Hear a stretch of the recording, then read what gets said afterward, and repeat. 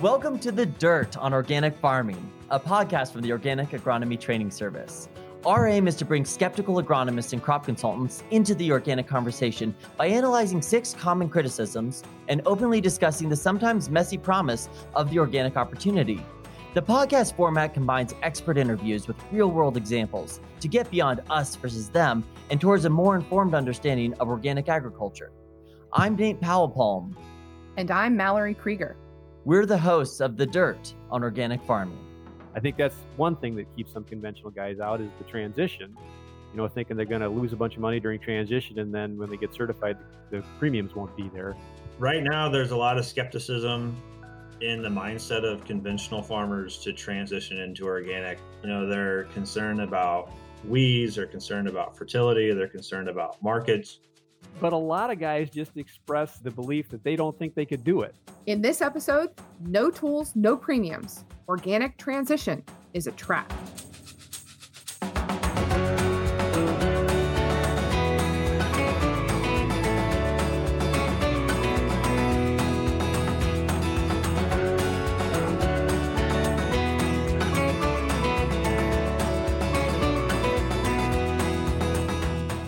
General Mills is a proud sponsor of oats. As the largest producer of natural and organic packaged food in the U.S., the company is committed to supporting farmers in transitioning to organic and promoting continuous improvement of organic standards and practices. Learn more at generalmills.com. Oats is brought to you with funding support from Stonyfield. As the country's leading organic yogurt maker, Stonyfield takes care with everything it puts into its products and everything it keeps out. By saying no to toxic, persistent pesticides, artificial hormones, antibiotics, and GMOs, Stonyfield is saying yes to healthy food, healthy people, and a healthy planet for 38 years. Stonyfield is a certified B Corp and is also helping to protect and preserve the next generation of farmers and families through programs like its direct milk supply and Wolf's Neck organic training program, as well as Stony Fields, a nationwide multi-year initiative to help keep families free from toxic, persistent pesticides in parks and playing fields across the country. All right, episode 6. Man, we have covered a lot of material, from addressing concerns about weeds and tillage and talking about the science behind organic and addressing yield drags and concerns about markets. All of these topics set us up for the discussion we're going to have today when we put it all together in, is transition a trap? Is transition to organics just this insurmountable barrier, or what is it going to take to get across that finish line going from conventional to organic farming? And so we're going to hear from quite a few folks in this episode that we heard from last episode, and take a deep dive into some of these topics. Yeah, transition, it's the big question. Whenever a farmer is looking at becoming organic, there's a lot that weighs on your mind. And the big question is it going to work? Will everything crash and burn? Will I ruin my farm? And I hope that listeners who listen to this episode today are going to take away from it that there are really serious things to consider when transitioning, and it needs to be taken with a certain amount of weight, but it's absolutely possible, and you can make it through to the end. And I'm hoping to take that "are we going to crash and burn" question, really hit that nail on the head and take a deep dive into addressing that, because I think that concern is so valid. 2 of the experts that we heard from last episode shared some of their concerns and barriers that they see into the transition process.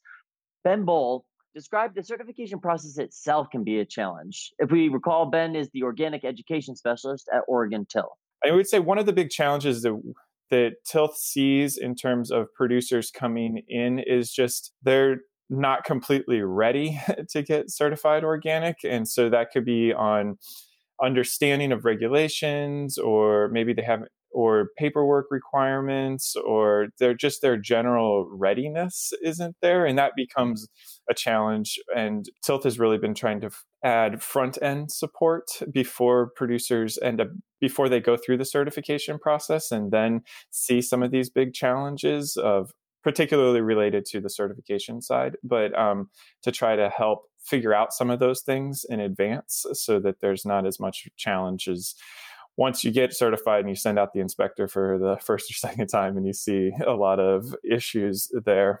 And this is it's an important discussion because every single farmer has to go through certification. Certification is a big undertaking, a big part of every transition. But I will say, as someone who's been certified since 2008, so looking at, what would that be, 13 years now, man. So 14 inspections we're coming up on. And once you get a rhythm and once you get used to a certifier, it does get easier. You do get a system and you get a comfortability that makes it so it's not such a daunting prospect. Ryan Corey from Recaris, who joined us last episode, talked about how management style is a really important factor in transition. The one thing I always try to keep in mind when I think about organic, and especially when you talk about it relative to conventional, is, really all you're talking about is a farm management style. Ryan went on to say that the data that he has shows that farms are able to navigate transitions successfully, especially when it comes to their agronomics and finding markets, and even large scale farms are able to do this successfully. But the point that he was making is that one of the biggest challenges that any individual farmer has when they're going through transition is shifting their mindset. The mindset is one of the biggest transformations that happen on a farm when going through transition. And Ryan's observations are supported by some research done by the Canada Organic Growers Group. They did a series of interviews with their members to find out what barriers the farmers faced when they were looking at transition. And one theme that just kept coming through was this mindset theme. There are two direct quotes from farmers that they interviewed that I think sum this up really perfectly. The first is, quote, "The most important aspect is the transition of the mind. If you're not with it mentally, it's not going to work." And the second being, "The main barrier is believing that it would work. The biggest change is between your ears." And Nate, this lines up so perfectly with what I've experienced in working with many farmers who are considering transition. Oh, I couldn't agree more. I think it lines up with my own experience as a transitioning organic farmer and a lot of my neighbors who have done the transition themselves. You really see that you go from a really reductive mindset for how do you chase bushels and how do you use inputs and how do you kind of constantly think of a math equation, rather than how do you take a step back and identify what is the whole system doing and how do we engage it to maximize it. And so I think, in looking at this conversation we're having today, when I was transitioning, the biggest thing that I found was looking at how do I trust that this system really works. I think that we're taught to try to control the system and try to fight it and try to put it into a series of boxes. But when you really let the system run and just work to enhance it, it's a pretty incredible machine. Totally. You're an organic farmer, Nate. And so I really feel like I can lean on you and trust what you have to say because you've lived it.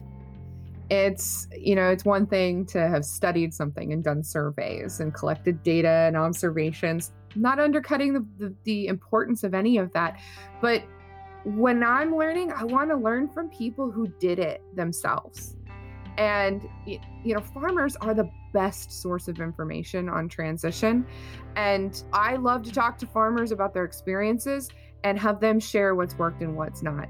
So I'm really eager to dive into these details with some farmers. So tell me, do you have any farmers lined up for us today? I won't let you down. We have farmers today, and I couldn't agree more. I think that the practice of transition is what helped me learn the most quickly. Just being able to ask, what did you do in your transition? And anecdotally, how did you overcome some of these challenges? So Aaron Butler, whom we heard from in last episode, gets us started by describing his experience with transitioning land. As a reminder, Aaron farms about 60 miles west of Chicago, raising organic corn, soy, and small grains. Before we went organic, we were actually still relatively diversified compared to most of our conventional neighbors because of the fact that we had a fair amount of livestock.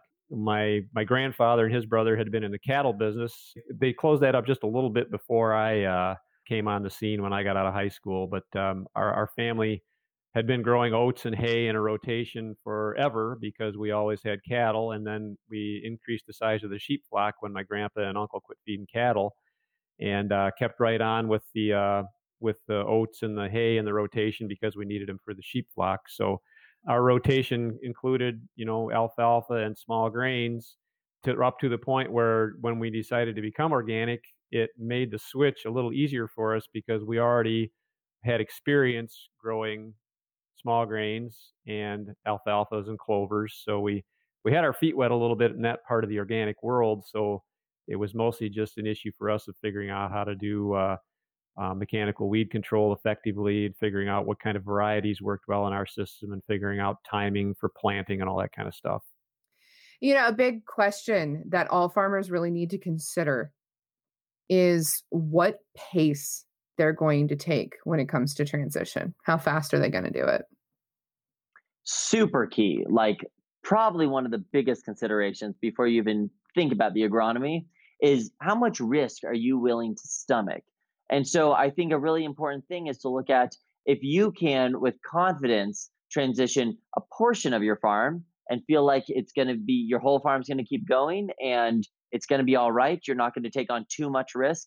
That's the right amount for you. So I posed that question: what's the right pace? And wanted to hear about the history of Aaron's transition to certified organic.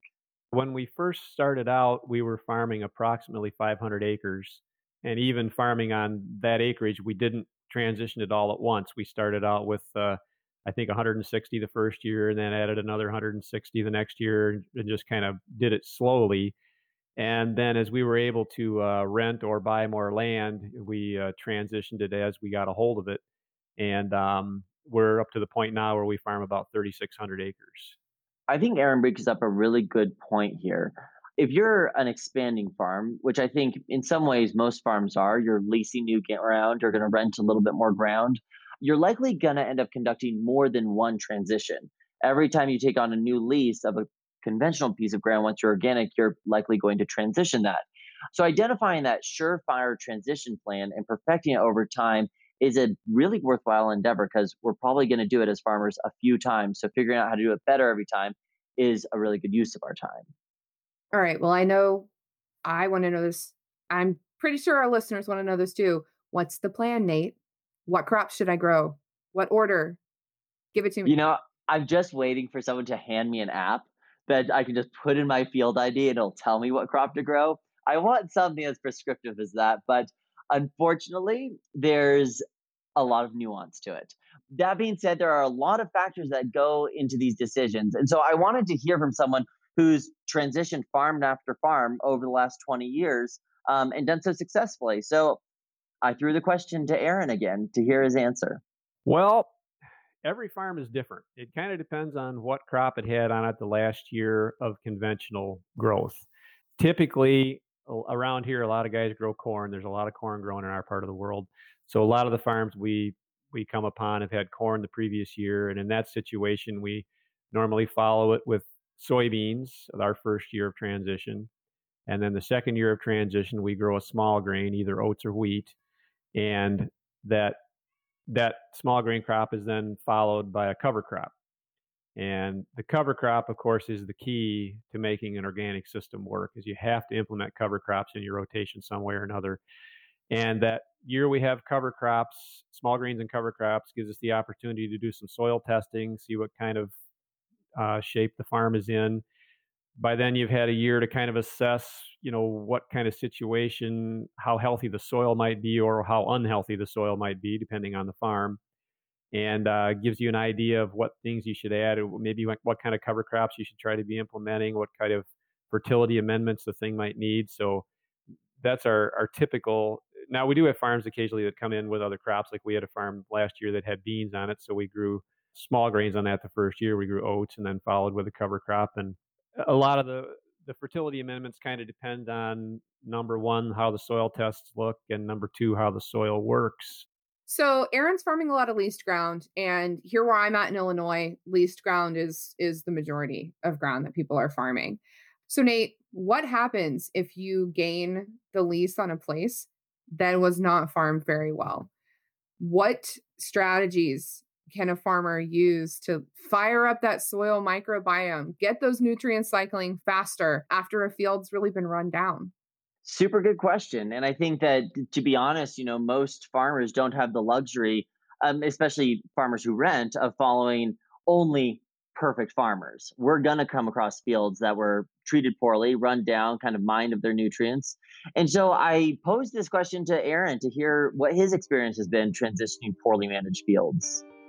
One of the farms we rented this year had been pretty run down. It was, the soil test numbers were very, very low, and the soil was just really hard to describe. It's people say this and it sounds cliche, but the soil was just dead.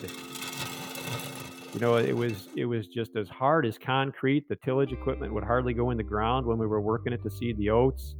The oats did very poor. They were just really, really poor oat crop.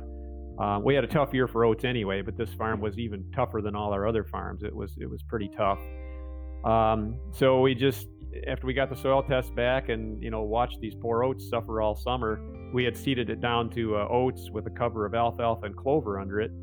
And the alfalfa and clover were struggling too, because it was just everything was just so beat up on this poor farm.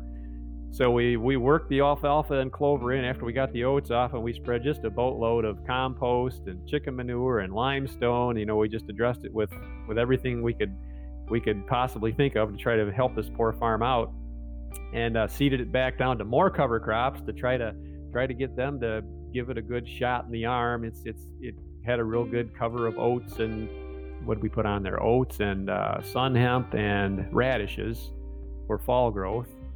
So, it's every farm is different in transition. It's really, really hard to describe, but there's some farms that the soil just has more life in it, and they take right to it and do real well. And there's other farms that just are suffering something terrible, and it really takes quite a few years for them to get their biological activity back up and get the ability to have soil that looks like it's healthy. So every farm is different. I wish I could give you a more definitive answer, but there is no definitive answer to a question like that. So the way Aaron describes these fields, I think as an organic farmer, I really see bright lights and music on the one description of healthy fields, and I see just this money pit and stress on unhealthy fields. Because when you talk about going organic, what you're really talking about is engaging with a living soil, a soil that actually makes its own nitrogen, a soil that is cycling nutrients and bringing all of these natural resources to build a great crop, versus just being a growing medium. It's not just sand that you put nutrients on and try to pop a seed in. But Mallory, I'd be interested in your assessment and what your take on farmers transitioning from not just seeing their soil as this medium to be manipulated, but as this real living organism, this asset that itself pays dividends. Yeah, I work with a lot of grazers, and a lot of times they'll say, I'm not a cow farmer, I'm a grass farmer. And that analogy holds true for grain farmers. When you're an organic grain farmer, you're not a grain farmer, you're a soil farmer. It's about investing in that soil, because when you've got good primed soil, and I don't mean prime as in, it's rating from USDA. I mean primed, like you've got biology in there that is working for you and cycling those nutrients. Those soils give back to you as a farmer. They provide you with resilience in times of drought and in times of excess water. And this transition period is a time where you can invest and build that soil so that it's paying off for you when you have achieved certification and you're able to capture that premium. So rather than thinking about just trying to grow corn and soybeans throughout transition, think about making that investment in the soil, because it's going to make your life easier once you get to be organic. I cannot tell you how much I dig the idea of being a soil farmer. I'm ready for that t-shirt and I'm ready for that hat. And honestly, when people tell me like they ask, what do I grow? I'm just going to say, I grow organic matter. And that's really my focus and my goal. But I also think that there's, when we think about this, there's just so many ways to transition a field. And I think a big benefit I've had is I've seen a lot of organic farms. I've been on a lot of organic farms. I've talked to a lot of organic farmers. And so I want to bring in a fresh voice, someone we also heard from last week, but to add to this conversation, Will Glazik. I wanted to ask him how he transitions fields. Remember, he farms corn, soy, small grains, and hay in East Central Illinois. We started mostly with small grains, so wheat or rye or oats, and we did a lot of soybeans. We didn't do any corn. I think if I was to go back and do it again, if I had the market, I would put it all into alfalfa for 2 years, or just leave it lay as a cover crop for 2 years. All right. I just want to make sure I heard him correctly, Nate. Did Will just say that he's going to leave that alfalfa to lay? This was one of the more, I thought, fascinating transition techniques and plans because Will is an evangelist for raising alfalfa through transition for a number of reasons. I'm going to let him fill in the details. This is a process that we use in transition, and we also use it in organic. It's called a ley, spelled Ley. It means a year of green fallow, where you have a growing cover crop, and you just give that back to the soil. Because managing hay can be a lot of work. It can be very time consuming and time sensitive. In our area, we have a limited hay market, and selling hay does remove a lot of fertility from the ground. So what we do instead is we will take our grain crop off, and then typically that'll be wheat or cereal rye planted in the fall. Then in February through April, whenever the ground's fit, we will plant a mix of red clover and alfalfa that will grow under the small grain crop. I guess if we're doing oats, we'll plant the legume mix with the oats at the same time. And anyways, in the summer, we'll combine our small grain. The alfalfa clover will, once the canopy is opened up, it'll really start to grow underneath in the stubble. Then I use a disc mower later in August or September to mow that down, because typically we'll get a flush of foxtail, maybe some common ragweed, and before those weeds are able to make mature seeds, I get in there and I mow it, and then we just leave it and let it mulch on the ground. Next spring, the clover and alfalfa will really wake up, and normally we will let it grow until it's pretty stemmy. We try to let it get as big as possible before we mow it, and that works out really well with planting too. Try to get all of our corn planted in May, and beans planted maybe in the later part of May or early June. Then we'll go mow all of our ley acres, and then that gives us a nice time to get back to cultivation before we start grain crop harvest again in the summer.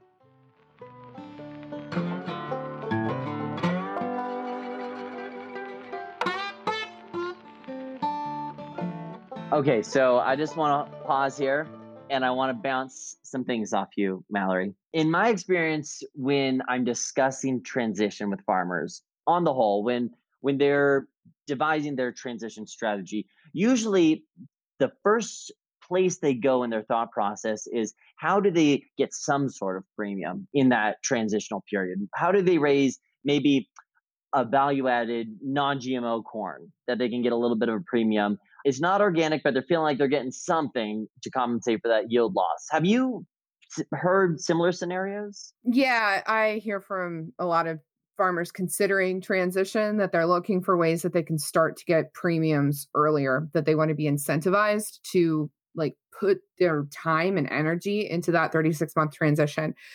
But I kind of push back on that a little bit.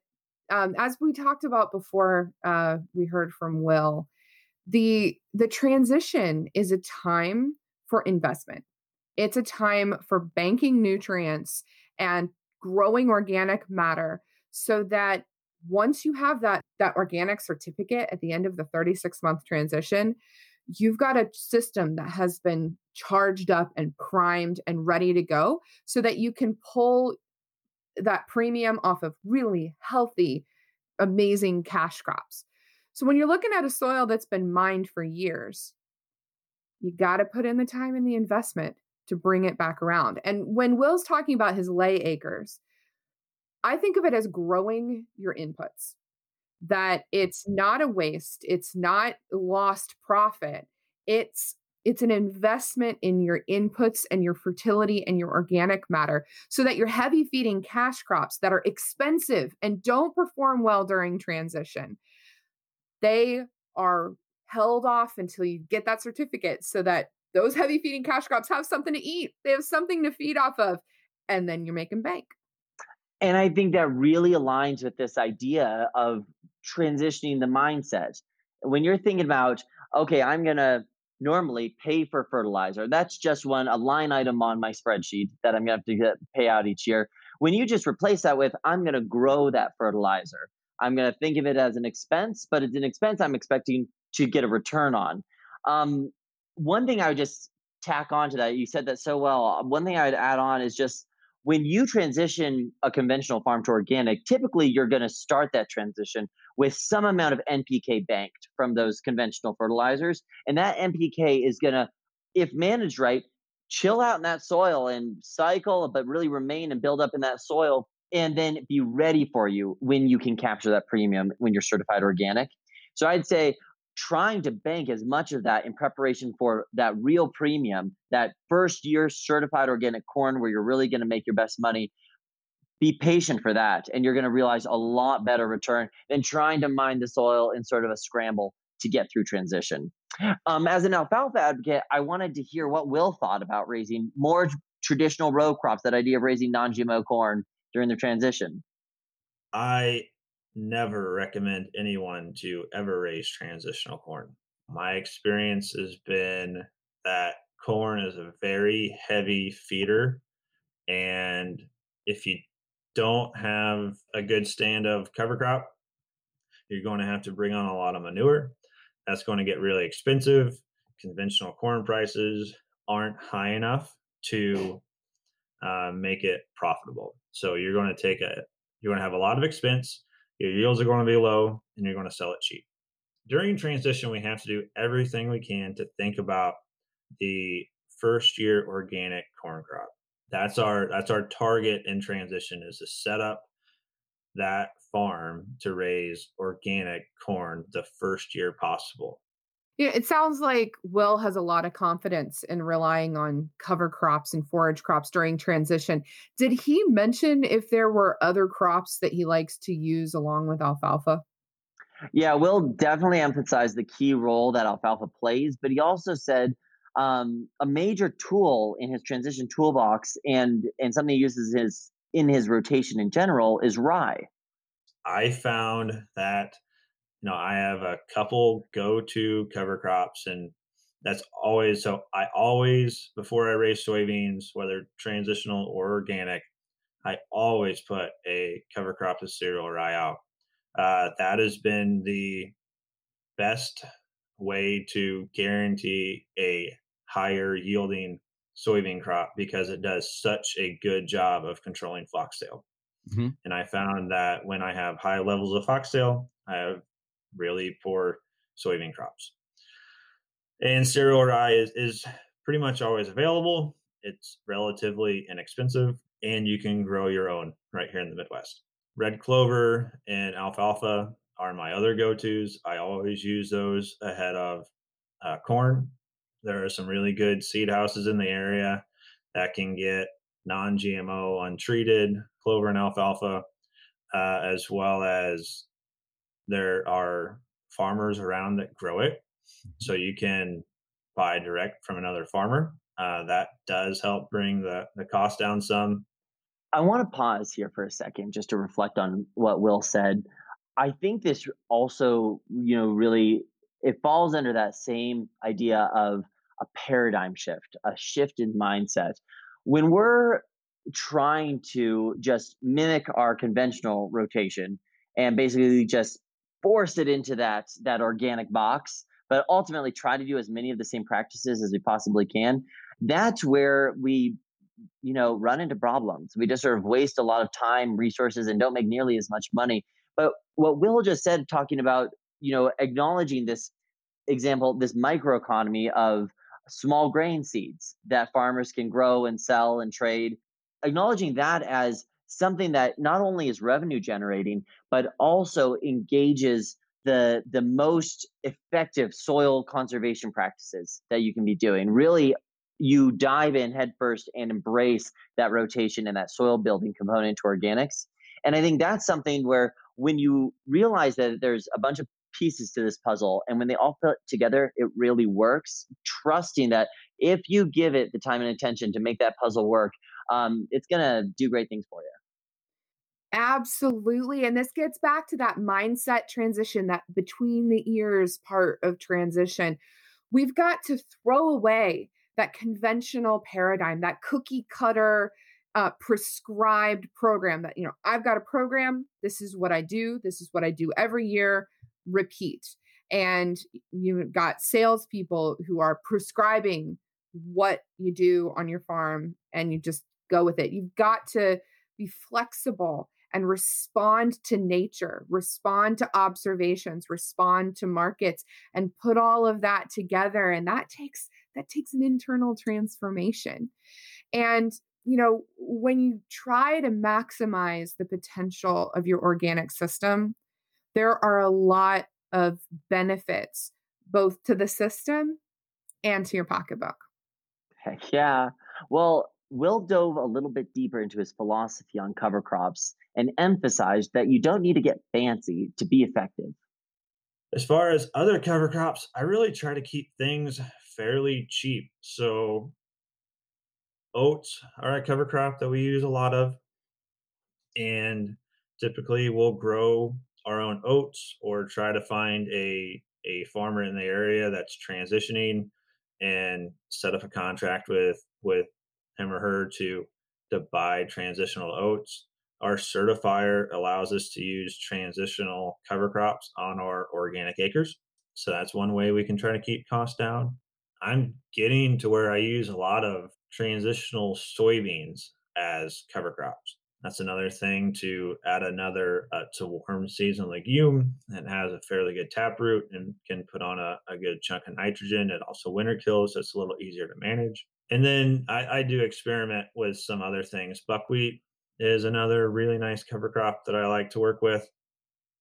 And then I also encourage guys to raise some of their own cover crops in their buffer strips. You have to have that buffer zone anyways.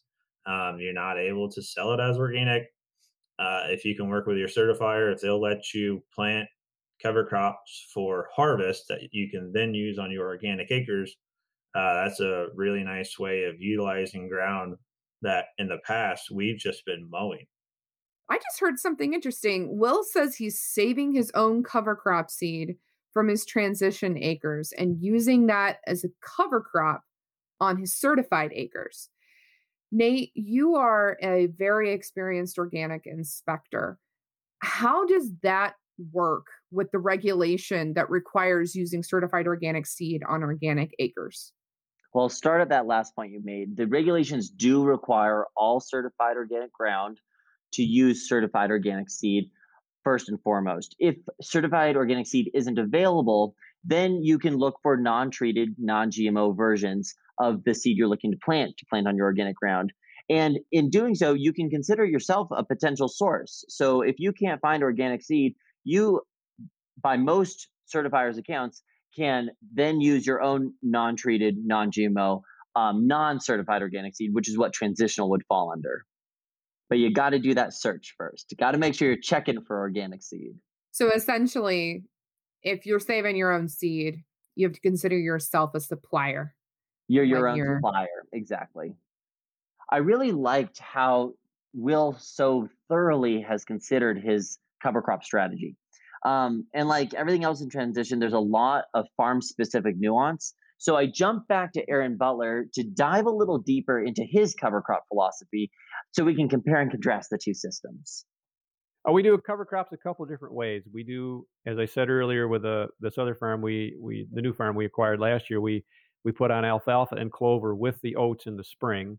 And typically, if we have a good stand, we'll leave that clover and alfalfa grow through the summer and terminate that in the fall. The fall termination never kills 100% of it. It kills about 80% of it. So you wind up with about a 20% stand in the spring, which is thin enough around this part of the world that it's easy to finish or easy to kill off with a finishing tool rather than a primary tillage tool. So you can go in there with a field cultivator and work that a couple times and take care of your alfalfa and clover. So those crops, alfalfas and clovers, we typically terminate in the fall. We've started doing more summer seeded cover crops. So we'll plant our oats or wheat and not put anything under that small grain. When the small grain comes off in the summer, we will work the ground, put on some fertility amendments, and then seed our cover crops in the summer. And we've used a few different crops for that. Oats work fabulous for a cover crop in the summer. They're our good old standby. Field peas work really good along with the oats. Radishes work really nice. Tillage radishes accompanied with the oats and the peas. Last year we tried some sun hemp. Didn't have very good luck with that. I think I did a couple things wrong. I think it was a little too dry when we seeded it, and I don't think it competes real well with other cover crop species. So we're still experimenting with sun hemp a little bit, but oats, radishes, and peas have been our mainstays for summer seeded crops. And then those three crops in this part of the world, they all winter kill. So once you seed them, they get a real nice growth to them, and then Mother Nature takes care of terminating them for you. In the spring, you're all ready to go. It sounds like Aaron's take on cover crops is that your cover crop year is an opportunity to experiment. Exactly. I just don't get why people don't love cover crop years more. They think of it as this thing you have to get through, but I think of it as like your best information gathering period where you're saying, okay, I'm going to terminate this crop probably anyway, and so I'm not going to take it to seed, but let's try something else. I might be, really normally I'm going to be growing corn, soybeans, and wheat. But maybe I want to just try out yellow peas this year. It's a potential cash crop. I'm probably just going to take it to flowering and then terminate it. But I think when we think about all of the opportunities that we have for experimentation and to really learn, the cover crop year is something that we just don't want to dismiss.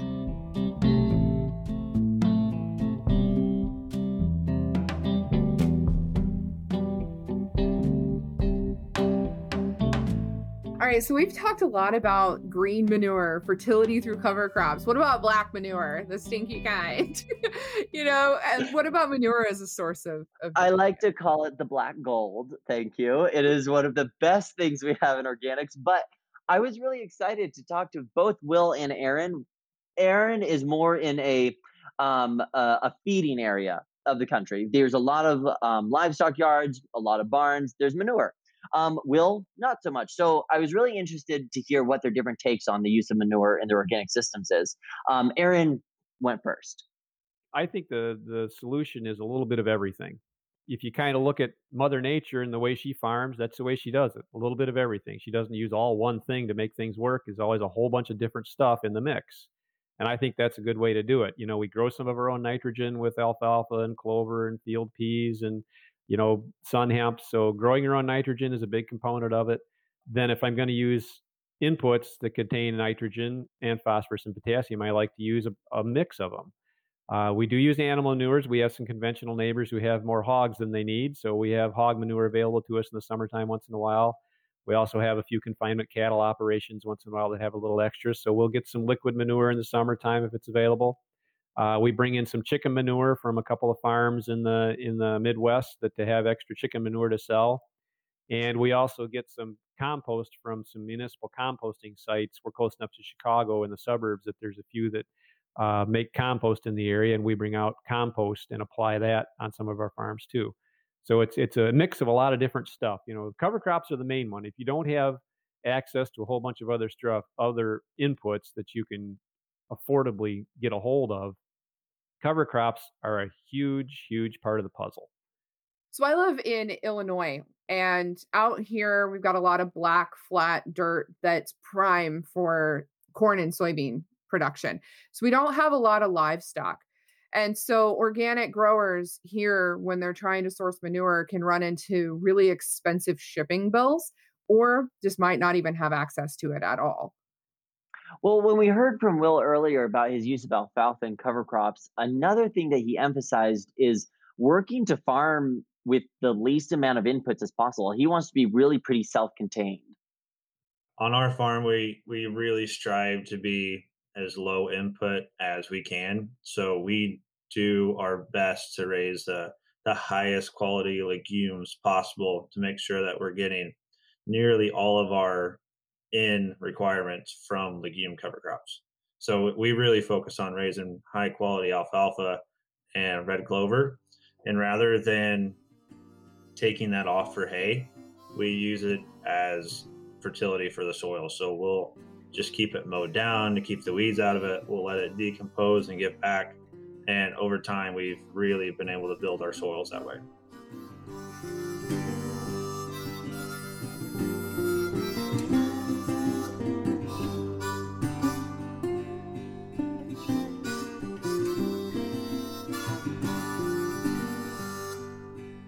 Aaron and Will have some really great strategies for transitioning their farms.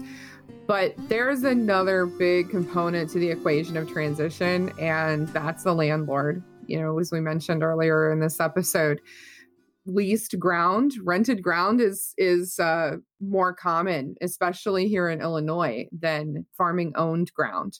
And in the last episode, I mentioned a farmer who I met at one of our transition workshops. And he was really nervous about going organic because his landlord was the one who was really driving that decision. He was forced to transition like 1,800 acres because his landlord was expecting it. But that's not always the case. Some landlords are actually reluctant, and the farmer is the one who's driving, wanting to go organic. So with fairly different agronomy practices, cover crops, potentially more tillage, different cash crops, how do Will and Aaron work with their respective landlords? Is there anything different about their renting practices or agreements? Super good question, and one that is near and dear to my heart as someone who myself has 8 landlords. And so I think it's really important for farmers who are transitioning to organic to work to make sure that their landlord is on board. The biggest thing for landlord relationships is to have a relationship with them. If you only see them 2 times a year when you go and pay your rent check, it could be really challenging to make that transition. I do think that the landlord should be involved and the landlord should come to the farm, and you should have really regular conversations with them and build a relationship there. I have, one woman that I farm for who she's pretty much a grandma to me now. I mean, she comes to all of our birthday parties and Christmas and things like that. She's really become a part of the family. That's not always common, but that's one of the things that we've been able to do. Another thing I could say is if you have a landlord that's hesitant but curious, start moving down the organic path. Start using more cover crops. Maybe add a small grain into the rotation and still work with some of your conventional inputs, but start moving down the organic path. One other thing I found that works well is just to be a beautiful farmer. Make sure that you have lots of cover crops that flower, that makes your farm stand out as being extremely beautiful in the area. And then utilize some of your buffer strips and filter strips and just kind of areas that aren't necessarily very tillable, put them into pollinator strips. My brother has a landlord that just loves going out to the field and walking through some of the prairie strips and picking wildflowers during the summer. I don't know if I can ever get over this thought of farming beautifully is farming profitably. And really thinking about how, we sometimes get caught up as farmers that we're, especially organic farmers, we just don't want to be the pariah in the neighborhood. We don't want to be the weedy farmer. But I think, Will's statement there is kind of a call to action that we need to as organic farmers, consider that because we're raising an array of crops and we also have cover crops, we have the potential to farm these pretty incredible and beautiful rotations. And I think I would echo Will that I have a landlord who I grew flax on their land for the first time this year. And if you know flax, it has this gorgeous blue flower for a few weeks in the summer. And every single day during flowering, I was getting a text from them saying how much fun they were having running through those flowers with their grandkids, picking bouquets. People were stopping on the road to look at what that crazy crop was. But in the end, that is business building. That's a relationship building opportunity where that landlord finds more value in the relationship with you as a farmer than just the rent check you're sending them. Absolutely. I've had the wonderful opportunity to go out to the farm that Will's brother Dallas has, where he's got those pollinator strips. It's stunning. It's utterly stunning. And they have a multi-season mix planted, so it's blooming from, the first flush in the spring to the last frost or the first frost in the fall. And I hear from a lot of farmers who've been farming organically for years that there's something more gratifying, something more deeply gratifying about being an organic farmer than they realized that they were missing when they were still conventional. And it comes from those moments. It comes from that sense of being a part of letting nature heal and letting nature show its abundance and its wonder. And landlords care a lot about that. A lot of times landlords are absentee. Here in Illinois, we've got the big city of Chicago, and most of the landlords, or many of the landlords, they're living in the suburbs. They come down to drive by their farm. And if they see stunning flowers in bloom, interesting crops, and they're struck by that beauty, like you said, Nate, it gives them more than just the cash that they're getting off of that rent. Aesthetics mean a lot, and the way that their ground is presented to the community and to the neighborhood says a lot about what their values are. Well, I was wondering if it's just Dallas and Will's in my experience, or if this is an experience of other farmers. So I tossed this question to Aaron, and he pointed out that as he got established in organics, oftentimes landlords were coming to him wanting him to rent their ground. You've got to find landowners that are interested in the organic thing. If they're just doing this to make money and you're out just, renting farms to try to get more land, and you're just dealing with landlords who are going to look to maximize their return on investment, as farm managers like to call that, you're going to have a real difficult time dealing with landowners like that, because they're not going to be very sympathetic to your problems. The landlords that we have acquired the last few years have been people who have come to us and said, we want our farm farmed organically. Would you be interested? So that makes it a little easier, because then you can negotiate with them. And typically we get a little bit of a break during the transition years. Probably not as much as we should, because some of these farms are in pretty tough shape. But I still view it as a long-term investment and a relationship. The people that have come to us are local folks who are, families that own farmland. It's not investors from overseas who are looking to maximize returns. It's local people looking to develop a relationship with another local dude. So I kind of enjoy the opportunity to get to build relationships with families like that are local families. So, we bite the bullet during transition and spend a lot of money, invest a lot of money in fixing farms up to get them to where we think they can be profitable in the future. I love to hear stories of communities and relationships being built around organic farms. But organic farming is a business. It's full of relationships and community building, but it's business. And in business, you need a lease. If you're renting acres, you want to get that written down. Here in Illinois, annual leases are really common, and that can be challenging for farmers to be able to make the investments that they need to make in an organic system where you're thinking multiple years out and not just on an annual cycle. Absolutely. And Will actually shared some thoughts on lease structures for organic farms. As far as lease structure goes, I've seen a couple different options. Typically, you'll want to set up your farm into a long-term lease. I normally say a 5-year lease minimum to get through transition, and then 2 years of organic. I've seen farms go from cash rent to share crop, and that does work really well. I've also seen lease structures go from a straight cash rent to a flexible cash rent, where it's a discounted base rate, and then they set a threshold. Then it's like a premiums paid if the net income is over a certain threshold. And one interesting thing that I would say I haven't heard as much is that Aaron, unlike Will, actually prefers shorter term leases. We don't really have really long-term leases with anybody. The longest lease we have is 3 years, I think. But I have a lot of year-to-year leases with landlords that I have long-term relationships with, just because markets fluctuate so much and so fast in these days that I don't like the risk of being locked into a 4-year lease, if prices crash. And at the same time, I don't like my landlord being locked into a 4-year lease if prices go through the roof. I want to be able to offer them a little more rent too, just to try to make it a little fairer for them. So I have a lot of land that's just year-to-year leases, which has been working out pretty well. That's an interesting perspective that Aaron raises.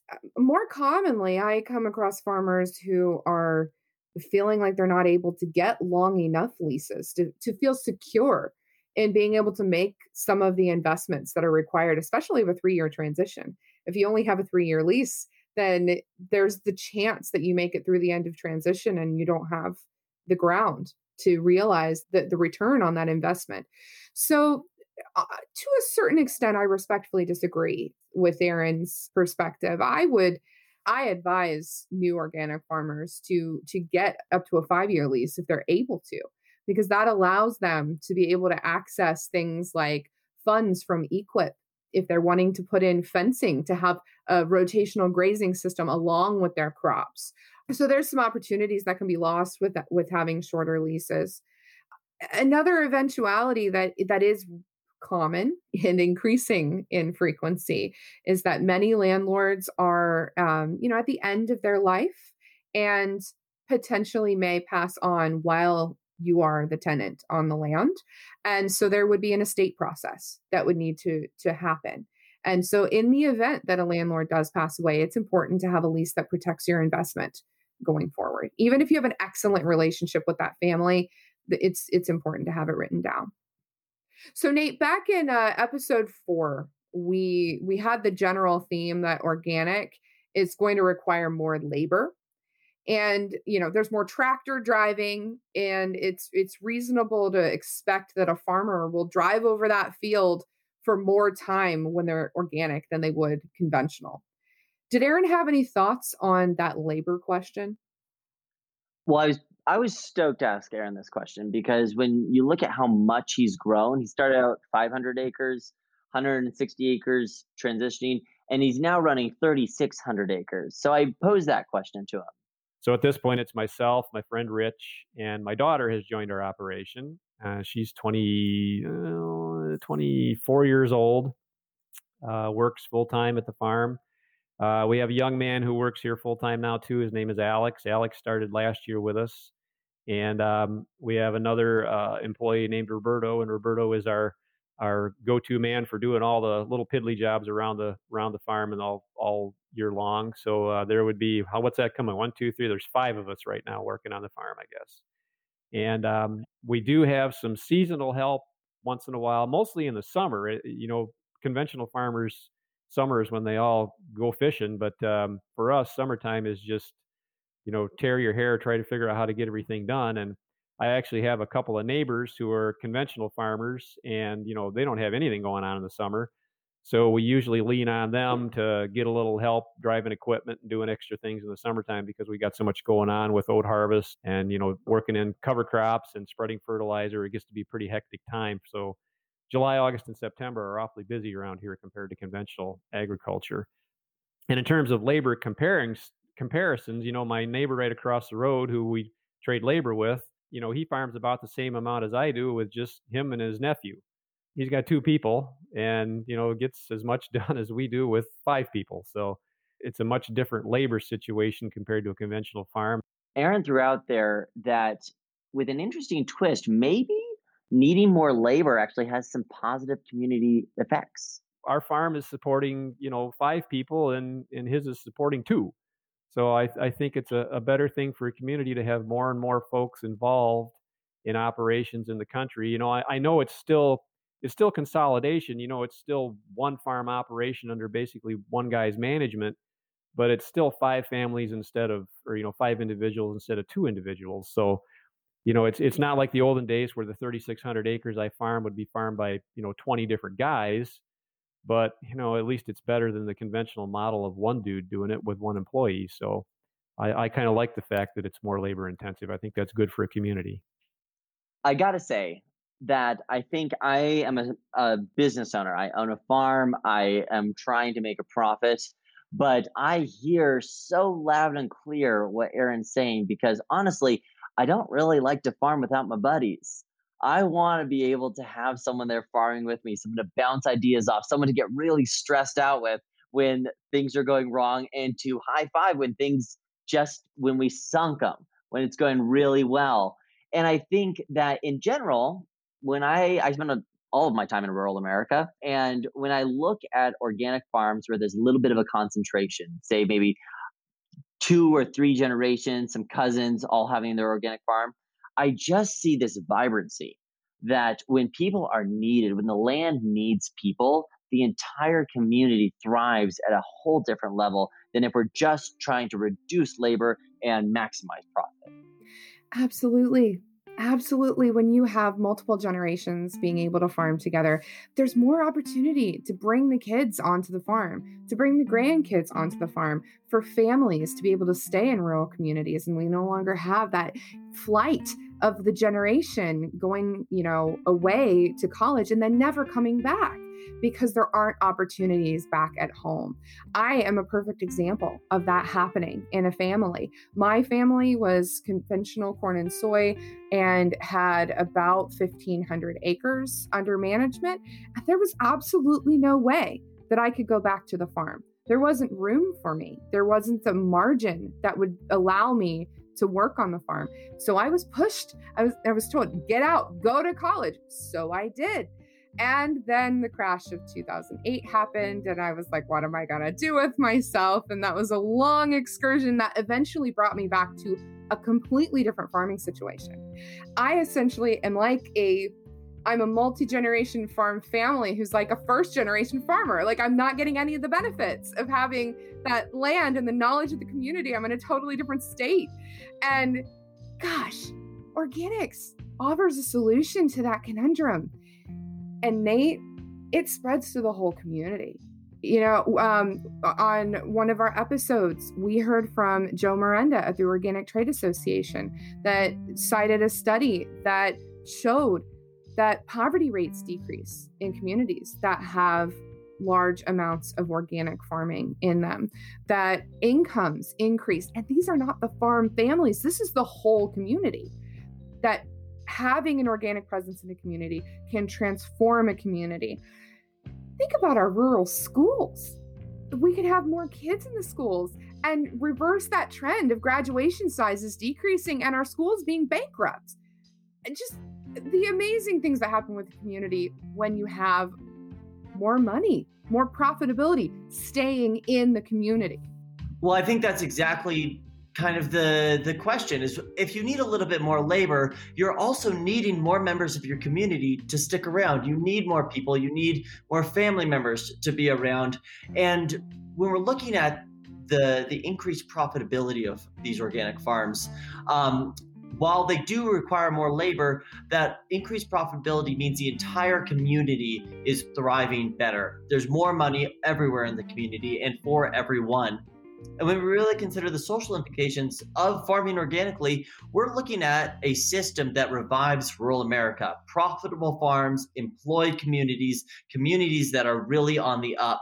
And that's something that I just can't express how excited it gets me. That's something that describes a rural America that I am just stoked to live in. And as someone who has been in the organic game a long time, has done a pretty deliberate job bringing his community into the folds of organic farming by employing neighbors, making room for the next generation. I think Aaron has some really interesting thoughts on where he sees organic headed. Now, when we first started back in the mid 90s, there was 4 of us in DeKalb County that all kind of started at the same time. And one of those guys quit and moved away. But since then, there's now like 12 of us in the area that are farming organically. So there's been people getting into it, little by little. And I think part of it is some of those folks were people that were just watching us to see what was going to happen. We've been doing it for 20 years and we're still here. So I guess they figure it might be, maybe it will work.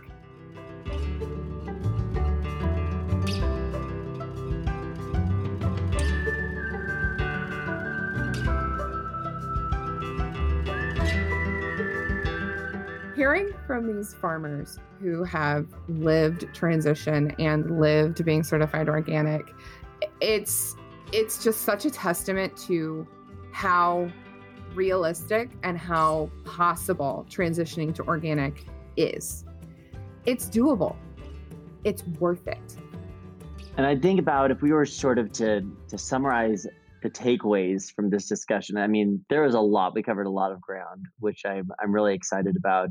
But a big one is think of this transition as an investment. Think that you're just putting a down payment on that fertilizer bill, which is really going to be yielding investments when you are able to get that great premium for the organic corn. Be ready to experiment. Look at that cover crop year as an opportunity to try different things and chase those markets that are hot and new and ready to pay a premium for your crop. And I think a big takeaway was plan to grow a lot of your nitrogen. Even if you have access to manure, think of manure as that sweet, sweet cream on the top, but your foundation, the foundation of your Sunday is going to be your legumes and growing your nitrogen. And to that last point, think about transition as a step towards building your community. Meet the other organic farmers who have taken this jump or are transitioning themselves. And when I go out and have a really bad day in the field and, I just cannot figure out a pest problem, I just can't figure out why this weed is there. There's just nothing better than to be perplexed and be able to pick up the phone and call your buddy who's also going through the organic transition or who made it to the other side and is there to give you some anecdotes for how to get through it. All right, I'm going to ask it really bluntly. Is organic transition a trap? Organic transition is so doable, but you've got to take the time and consideration to make sure that you're giving and exploring all of the potential possibilities to make a transition that works for your farm. If you could change one thing about your experience transitioning to organic, Nate, what would it be? I think I might have had a different experience if I had had access to well-trained, organic, positive, enthusiastic advisors. If there was some group of agronomists or an agronomist that I could just call up who was familiar with my area, but who is also really rooting for organics and able to say, yeah, there's all these nuanced, complicated scenarios we can work out. Let's come up with some.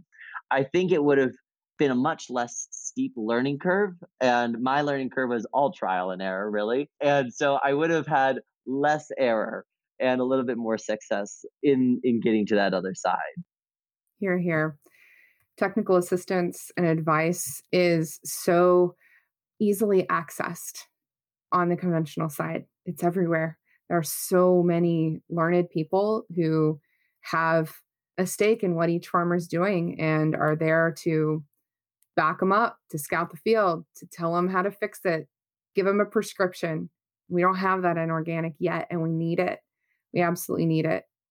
I feel like we've done a pretty complete job at exploring in depth these 6 criticisms of organic agriculture in this series.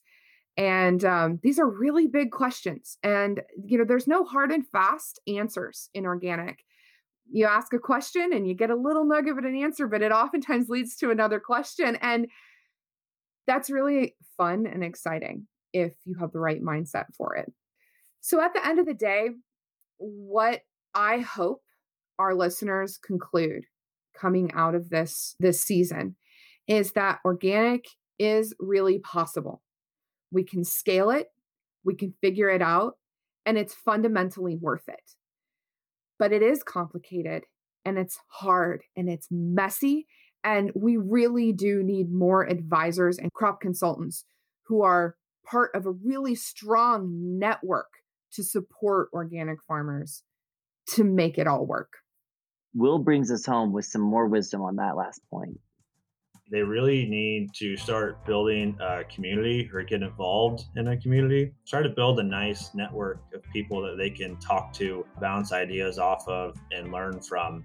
That is really going to help you the most, more than any tillage tool, more than any market, is to have a network when you're transitioning into organic. I'll also say that unlike our area of conventional farmers, the organic farming community is very open, very sharing, very excited to see more organic farmers.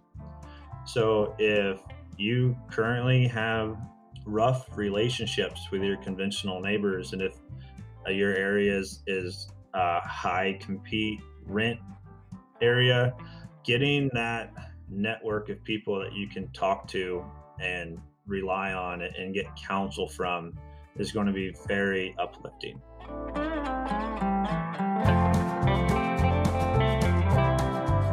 That was episode 6 of The Dirt on Organic Farming, a new podcast by the Organic Agronomy Training Service. Oats provides organic grain production training to agronomists, advisors, and crop consultants so that farmers will have better access to reliable, science-based advice for their unique farm operation. Special thanks to Ryan Corey, Ben Bowl, Aaron Butler, and Will Glazik. This episode was produced by Michaela Elias. For more information, go to www.organicagronomy.org. Oats is brought to you with funding support from Clif Bar. Clif Bar's journey to use organic ingredients started in 2003. We've learned along the journey that organic can be a catalyst for good.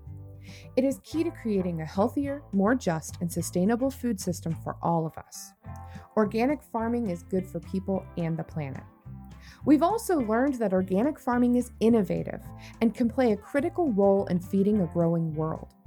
In order to do that, organic has to continue to improve.